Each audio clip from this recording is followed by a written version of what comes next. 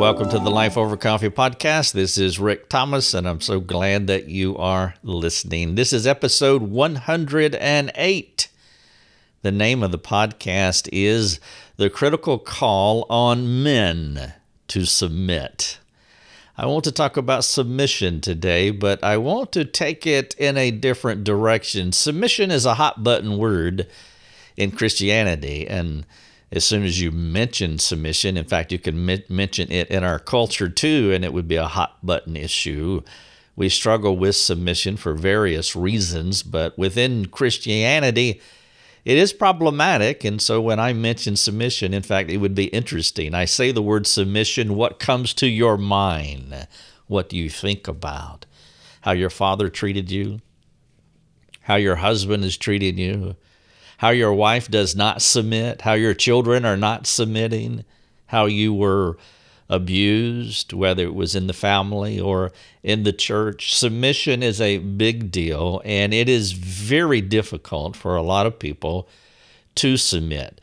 And that's why I think it's not wise to just mandate submission, saying you should submit without understanding the individual that you are talking to. Yes, no question, we are called to submit, but because of the active doctrine of sin that has been in our lives, all of our lives, some of us, quite frankly, just got messed up. And submission is hard. And so I want to talk about submission in this podcast, but I am going in a different direction, probably in a direction one that you didn't anticipate, possibly that you have not heard before. You may have got a hint by this when I mentioned the title of the podcast. Again, it's episode 108. The title of it is The Critical Call on Men to Submit. I have an infographic here as well, and so if you want to go to these show notes, I would encourage you to do that. And you can grab this infographic and you can use it, you can look at it, you can share it if you want to, and you can use this podcast as an explanation of the infographic. I also have some other notes here as well that you can use that will help explain the graphic. But let me get into this. A wife's call to submission mirrors the husband's call to submission. I think it's important for us to understand this. We talk about submission, and I promise you, I guarantee that virtually everybody that hears the idea of submission, they think about the person who needs to submit, and it's usually children, it's usually women who need to submit, but they are not the only people who are called to submit. Husbands are called to submit as well. A wife's call to submission mirrors the husband's call to submission. In fact, I say that it would be hypocritical. It is hypocritical if a husband demands that his wife submit and he does not submit himself. Who does he submit to? He submits to God. And so a wife's call to submission mirrors the husband's call to submission as he submits to God, which is evidenced by doing for his wife what his heavenly Father does for him. Now, that statement there is the main idea for this podcast.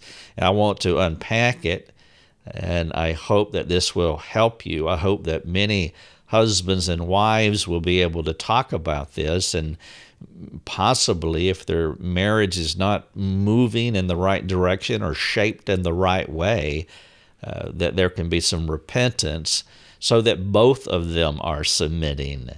She submits to him as he is submitting to God. Now, if your husband refuses to submit to God, you're still called to submit, but I'm not going to cover that in this podcast. I have other resources on our site that talk about how to submit when a husband refuses to submit, because that's dangerous territory, especially if the husband is abusive, especially if the husband is hurting his wife through various forms of abuse. But I can't go there in this podcast because I just don't have the time to tackle that issue. That's a wholly other issue.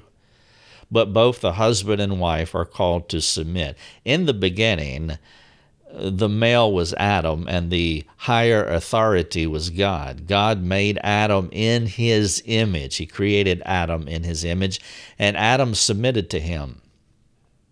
Adam joyfully and gladly, willingly submitted to God the Father. Now, the Father had a responsibility. God, the Lord, had a responsibility to give Adam or provide things for Adam. And there were two primary things that God provided for Adam. He gave him a loving and safe environment for Adam to flourish. I think if you could talk to Adam in Genesis 1 and Genesis 2, Genesis 3 is a different story. In Genesis 3:6, where they partook of the forbidden fruit, and then the world was thrust into chaos and there was hostility between God and humanity. But prior to that, I think if you were to talk to Adam, he would tell you that, yes, God loves me and I feel safe. I feel loved and I feel safe in this environment that he created. And so the Father provided this context, which made it easy for Adam to submit to him. And then after God created Adam and gave him this context, the Father said in 2:18, it's not good for Adam to be alone, so I'm going to make a helper that is suitable for him. And so the Father created Eve, and she submitted to Adam. Now what we have here is the creation submission construct. God is the authority figure. He created Adam. Adam submits to him. And then God created Eve not for himself, but for Adam, because it was not good for Adam to be alone. And so now we have a hierarchy. God the Father, and then under that is Adam, and then under that is Eve, the wife. And so we have a hierarchy of human relationship. Now, please understand, I think you know this, but I'm going to say it anyway. There is a hierarchy within relationships, but then there is also an equality. The husband is not better than the woman in any way. The parents aren't better than the children in any way. All of them are made in God's image. And so on one level and one way of thinking about things, there is equality. That's why we are pro-life. This child that is conceived is made in the image of God. That's why we are not racist, because people that are different from us are made in the image of God. So there is equality. But in order for the world to function, there has to also be hierarchy. That doesn't take away from equality, but it gives us submission context in order for the world to function in a proper way. And so we have employers and employees, we have civil authorities and the rest of us, we have fathers and mothers and children, we have husbands and wives, we have school teachers and students, and we have these structures all over the place, and that's great. It doesn't take away from equality, but it gives us a way to live in an ordered way. And so what we have is the Father and Adam and Eve. Now, here's the thing. God was doing something special for Adam. As I said, he loved Adam. He gave him a loving environment, and he protected Adam. Adam was safe. Can you imagine what it would be like to be in the Garden of Eden at that time? You would feel immensely loved. We will have that experience when sin is no more and we are with God in eternity. We will feel these things without the tentacles of guilt and shame and fear and hiding behind fig leaves, which is a part of our fallenness now, post-Genesis 3:6. But just trying to imagine what it was like to be in the garden with God the Father, feeling love, experiencing his love. God is love, and experiencing his protective care. And that is what Adam was receiving, and Adam was submitting to that. And then he created the woman for Adam. Now it's Adam's responsibility to do for his wife what the Lord was doing for him. Basically two things. to provide a loving and safe environment for her to flourish. If Adam is going to image God well, one of the most effective ways that he can image God is by doing for the wife what God is doing for him. Now, there are many other things that the Father did for Adam, but I think you will find that all of those things, whatever they were within these two parameters. Number one, his great love for Adam, and number two, his protective care of Adam. Those are the two primary things that all of us need in order to flourish well in God's world. The question that we ask God, will you love me? Will you be safe? Will I be safe if I follow you? Those are huge questions. And by the way, God has answered those questions for us. For God so loved the world that he gave his only Son. Because of this great love that God has provided for us through the death and resurrection of Christ, we can now be born again and experience the love of God in immeasurable ways. That is joy inexpressible. And because we have eternal security that we are adopted and justified, not based on our works, for by grace we have been saved, and at some future date we'll have a glorified body and we'll be eternally safe with him. We will experience those things in reality in the future, though we can experience them in an echo way now, the love of God and the protective care of God. And those two things are important. Adam and Eve were different, but the things they wanted were the same: to be loved and to be protected. Adam was made by God and instinctively drawn to God. Eve came out of the man and was naturally drawn to him. And so it was Adam's turn to do for Eve what God did for him, to love and protect his bride. He had a responsibility to image his Creator in a similar way in which he had experienced him. And that leads to a couple of questions for husbands. Let's talk to husbands right now, but I also want to talk to fathers as well, because the podcast is titled, again, it's episode 108, The Critical Call on Men to Submit. Whether that man is a husband or whether that man is a father. If you are a husband or a father, you're in this hierarchy, you're in this hierarchical structural context where there are people submitted to you, subordinate to you, whether it be children or your wife. But husband, let me ask you this. You're married. How are you imaging the love of God to your wife? That, to me, from a husband's perspective, is the more important question to ask. All too often, I've been doing counseling for a long time, and I can tell you that most of the time, when a husband talks about or thinks about this idea of leadership and submission within the marriage, what he wants to talk about is his wife and her unwillingness to submit, or her need to submit, or her call to submit. Now, those things are true. But if we're going to take Jesus's teaching in Matthew 7, 3, 4, and 5 about addressing the log in our eye and the speck in the other individual's eye, well, it applies here. And so if we're talking about submission, then where we want to start is with the log in our eye. I'm not ignoring the speck. I'm not ignoring her call to submit. But let's address the log. That's what I'm doing here in this podcast, episode 108. And so the question is, how are you imaging the love of God to your wife? You want her to submit to you. See, here's the thing that you have to understand.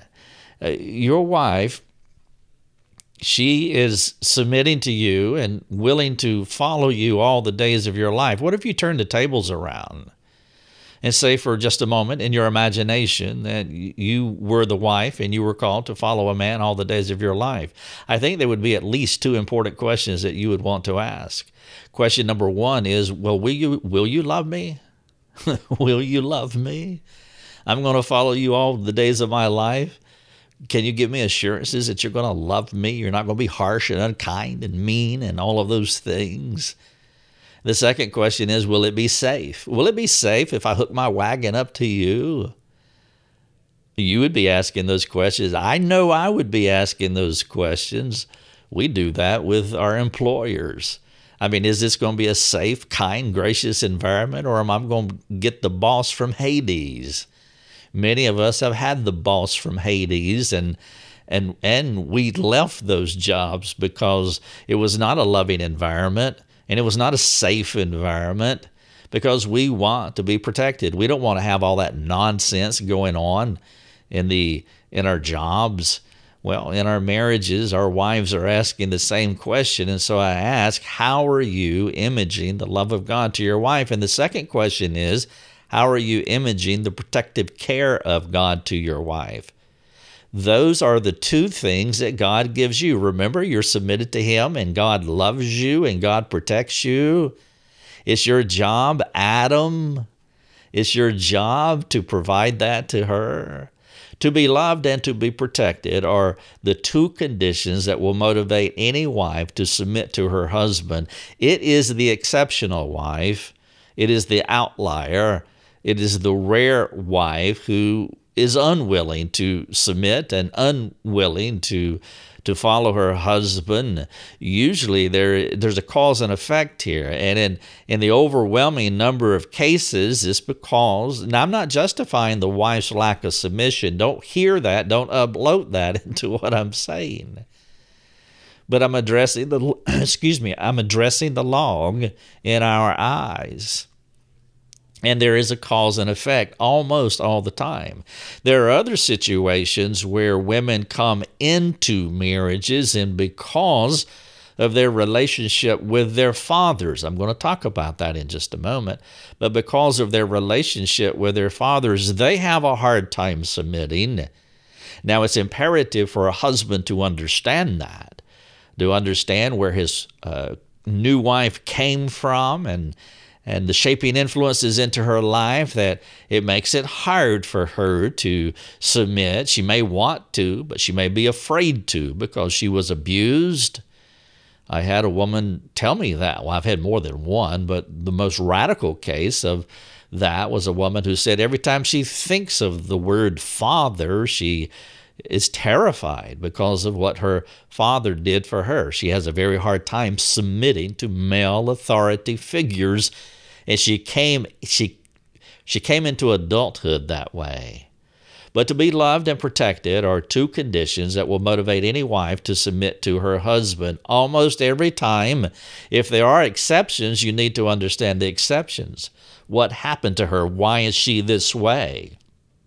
If you poke around long enough, you will find out the shaping influences in her life were probably, in many cases, traumatic, and it makes it hard for her to submit. If you don't believe that a woman's desire to be protected and a woman's desire to be loved, if you don't believe that is real, then I would appeal to you to talk to your wife about what I've just said here. Let her listen to this podcast and ask her if these things are true. Ask her the importance of these two things from you to her. Your wife, again, is being asked to do something rather profound, to give up her individual life, to blend into you, to become one flesh, and to follow you for the rest of your life. And as I said, if it were me, I would want two assurances. Will you love me? Will you protect me? Now, I want to transition this to children, to fathers and children. And the key idea that I want to communicate to you is that the picture of a child's father presents, the picture a child's father presents is the earliest ideas that the child will have of God the Father. If a father is not submitting to God, as evidenced by providing protective care and affectionate love for his children, they'll have a hard time submitting to God or relating well to others. In Malcolm Gladwell's book, The Tipping Point, he talked about this idea, which is not original with him. He is just sharing his perspective on this idea of mutual exclusivity. And what he's talking about is how when a child begins to learn language, they do not have the ability. In fact, it's not helpful for them to attach a singular label to multiple ideas. Let me read a quote to you, and then I'll explain a little bit, but I think it'll make sense to you. A quote from Malcolm Gladwell from his book, The Tipping Point. He says in this quote, preschoolers make a number of assumptions about words and their meaning as they acquire language, one of the most important of which is what psychologist Ellen Markman calls the principle of mutual exclusivity. Simply put, this means that small children have difficulty believing that any one object can have two different names. The natural assumption of children, Markman argues, is that if an object or a person is given a second label, then that label must refer to some secondary property or attribute of that object.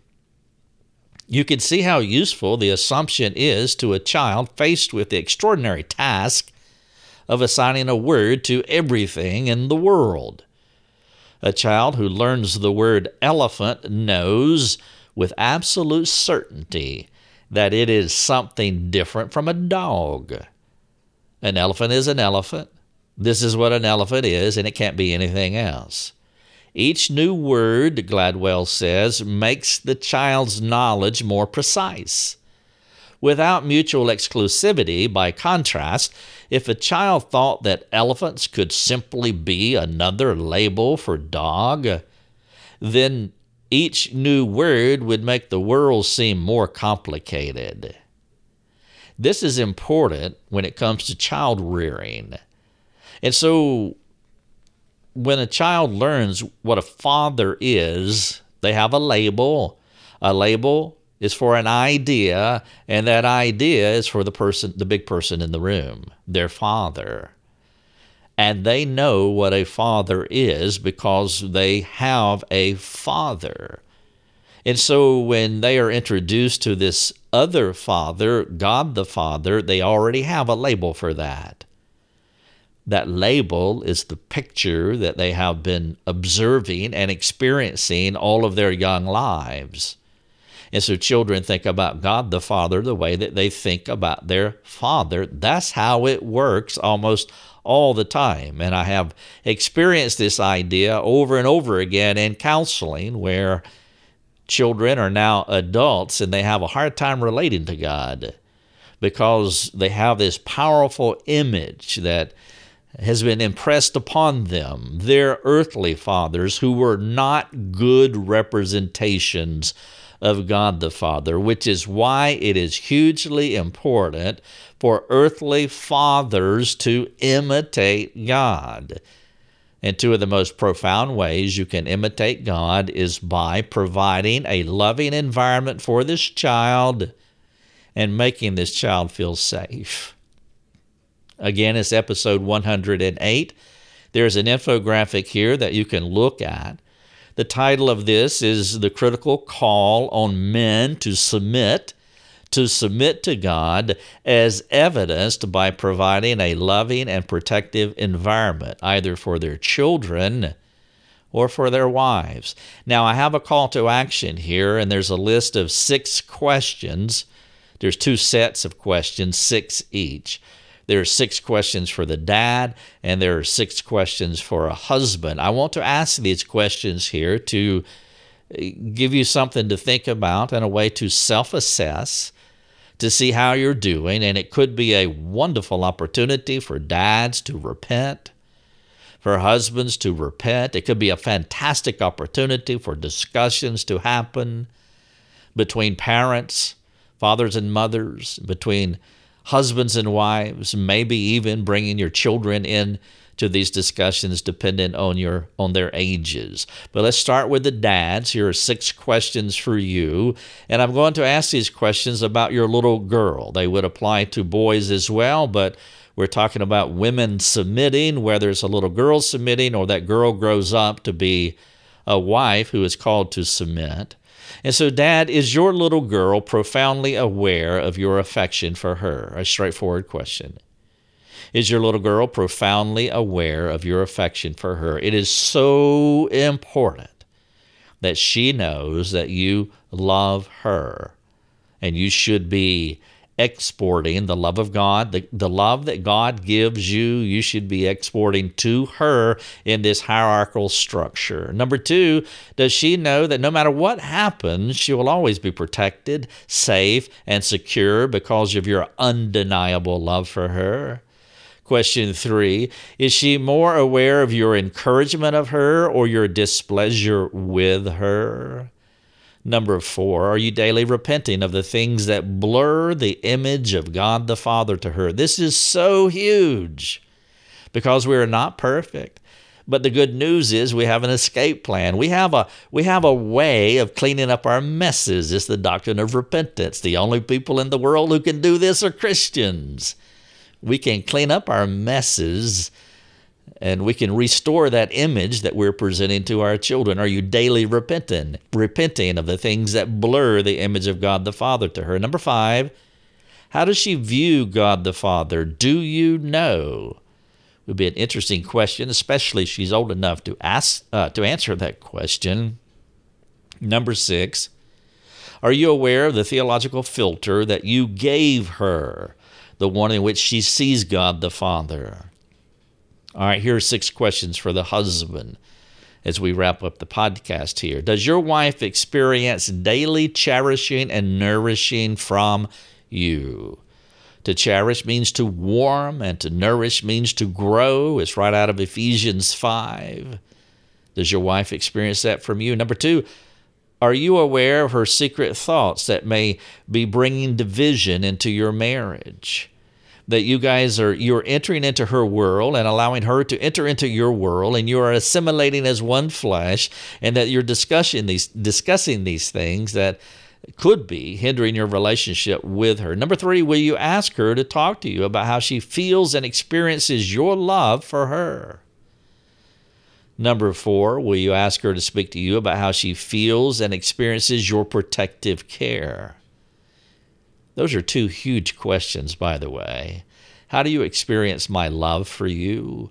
How do you experience my protective care? I want to provide for you in a human way what God is providing for me. He loves me, He protects me, and I want to export that to you, dear wife. Number 5, where does she rank on your list of priorities? That will communicate loudly how much you love her and how safe she is. Your computer may be safe if a fire happens, but I'm not sure if my wife will. Where does she rank on your list of priorities? Number 6, how are you helping her to keep from taking her desire for love and protection and turning it into a need that drives her to sin? I've seen this so often in marriage situations that have gone into a dysfunctional place. Now, again, I'm not justifying her action. She's not right for taking her desire for protective care and love and turning it into sin and going to other places to be satisfied. That is not right. But again, in this podcast, all I'm doing is examining the log in our eyes, me as a father, me as a husband, you as a father and a husband, if you are those things. If you are a guy who's thinking about getting married, this would be hugely important for you. If I can answer any questions that you may have pertaining to this podcast, I would love to do that. Episode 108, the critical call on men to submit. We must submit to God and then export that humble submission to our wives and our children, our little boys, our little girls, so they can see a wonderful image of God the Father, and our wives can experience the love of God, not only from Him, but also from us. If I can answer any of your questions, please ask them. It would be a joy to do that. Go to rickthomas.net, jump on our forums, and we will be there. Thank you so much for listening. You have been listening to Life Over Coffee with Rick Thomas. If you have a question for Rick, you can let him know by sending him a note through his website, rickthomas.net. That's rickthomas.net. Thanks for listening. Enjoy your coffee.